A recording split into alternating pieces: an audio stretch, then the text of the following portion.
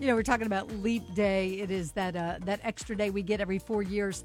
Well, I'm gonna make you a little depressed with some math. Y'all ready? If you are on salary, you are working an extra day this year for the same money. Now, I don't know if today is your free day or what, but it is often even the case when the 29th falls on a weekend. So in normal years, 6 days of the week happen 52 times, and one happens 53.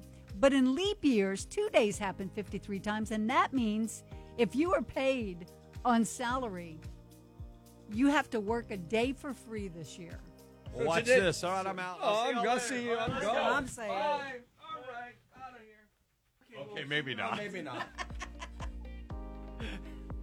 How did that sound?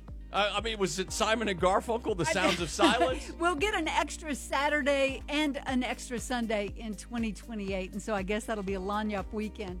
So anyway, Well, there's the difference between getting paid every other week and getting paid twice a month. Oh, big time. People get a couple of extra checks a year. I don't think they get paid more. They just get paid differently, but it feels different, right? Exactly. Wait a minute. You get 2 extra checks We if you get paid every other week. We get paid to do this? Oh, wait. Oh, God, dog it. Right. Renee, I forgot. You wasn't supposed to know. Well, if we didn't do leap year, Christmas literally would happen in July.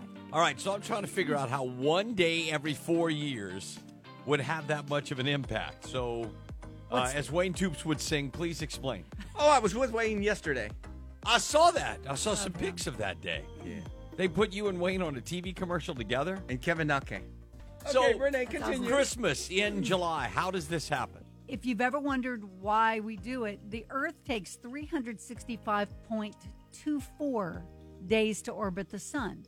So in order for us to have consistency, by adding a full day every 4 years, it keeps us consistency with regard to the seasons and stuff. If we didn't add that extra day, the calendar would shift about 25 days every century, meaning that after 600 years, Christmas would actually be in July. In a sense, it would be in the middle of the summer in the northern hemisphere and opposite on the other side. Isn't that crazy? After watching the Einstein movie, that documentary thing, I don't believe in calendars or clocks anymore. It's all a lie.